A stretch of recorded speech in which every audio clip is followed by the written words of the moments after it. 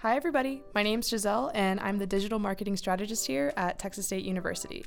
You're listening to Office Hours, and I'm here with Caleb, one of our interns here at the Division of Marketing and Communication. Caleb, what's up? What's going on? How you doing? I'm good. How are you? I'm doing great. So how was that conversation between you and Dr. Moro? It was awesome to hear like some of his experiences, like being a foreign student. So just like seeing like the difference between like how it is in Europe versus how it is in America it was cool. Yeah. Is there anything that you remembered that like really stuck with you? He dropped the gem and he said he was like, the path made me. I was like, dude, that's a bar. Yes. That's a bar, man. It was awesome. Yeah, he's super cool. So yeah, guys, we hope you enjoy this conversation between Caleb and Dr. Moro. Okay, so we'll start with introducing yourself. So what's your name, your role at the university, and what courses do you teach?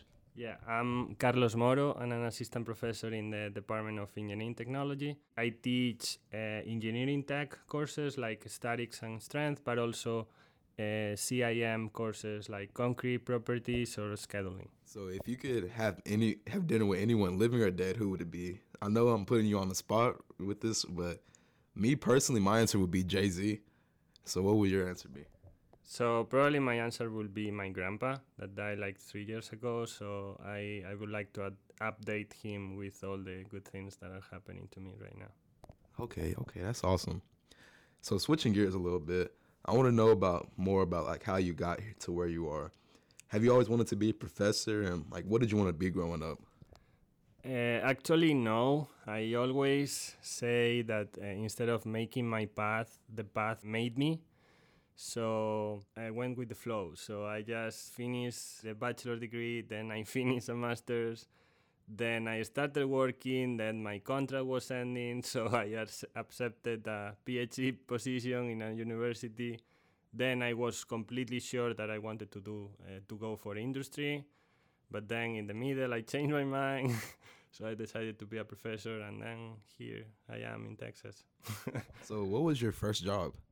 My first job was in an industry company, in a bridge company. So we were like designing bridges back in Spain. So where did you go to college, and what did you major in? So I went to college in my home country, in Spain, in a city called La Coruña. And then also I did my PhD at Purdue, and my major was in all of them was civil engineering. This college is very different, like from Spain to America. So what was college like for you, and like what would you say is the biggest hurdle you had to go through? So yeah, college was definitely a different experience for me because I was living in my home. So I was living with my parents yet. So I didn't experience like all the fraternity life or like the dorms experience.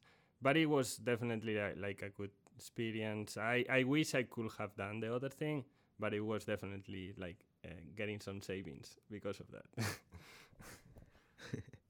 Okay, so how did you end up in the concrete industry? Like, what's the story behind that? It was mainly the path that chose me because like I like several things. I like other like civil engineering paths like transportation or like hydraulics. But I finally decided in the concrete industry because of the opportunities that I was getting. Okay. So how long have you been teaching at Texas State? So this is my fourth semester right now. So I started in January 2022. Okay, so you said like the path like kind of made you. So what along that path would you say is like the defining moment that like really made like shaped who you are today? So that defining moment could be like a bad thing for some of people.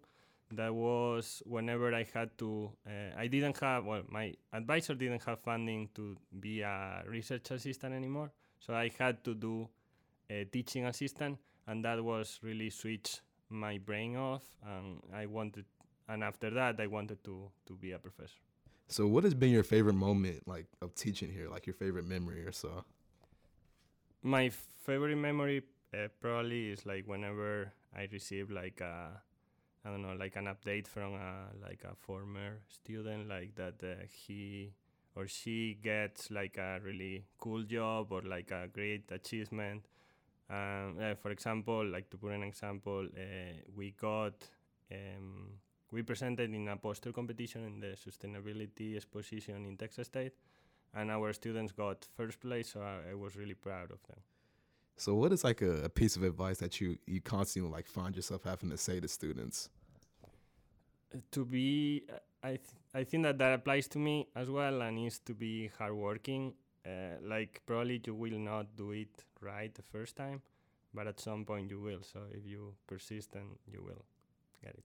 If you can like go back in time and speak to a young Dr. Moro, what would you tell yourself?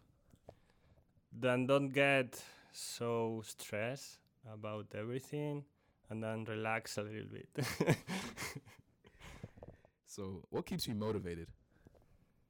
The students, basically, like having the students with interest, with new research ideas, with new, with new motivation that really is what gives me all the motivation that I have every day. I'm graduating this summer, and I'm kind of worried about like making that jump into like going from student to being like I guess you could say a full-time adult. Mm-hmm. So what do you think is important for me to know about like the real world after college? That you don't have to know everything beforehand. What I mean is like don't be worried about not knowing anything the first day, because it's the normal feeling that everyone has, and then that that you are gonna get to that spot at some point. So like as I said, I was going to say to young Carlos Moro, like relax yourself and to shut down your phone during classes. So in that case, you don't tempt to use it, because I think that we or us, like the professors, try to do our classes the best that we can. But if the students are with their phones, they cannot get everything. And I think that at some point, you are going to regret not listening to some of the lectures that you are receiving. I don't know if that makes sense. Yeah, that's awesome. That's great advice.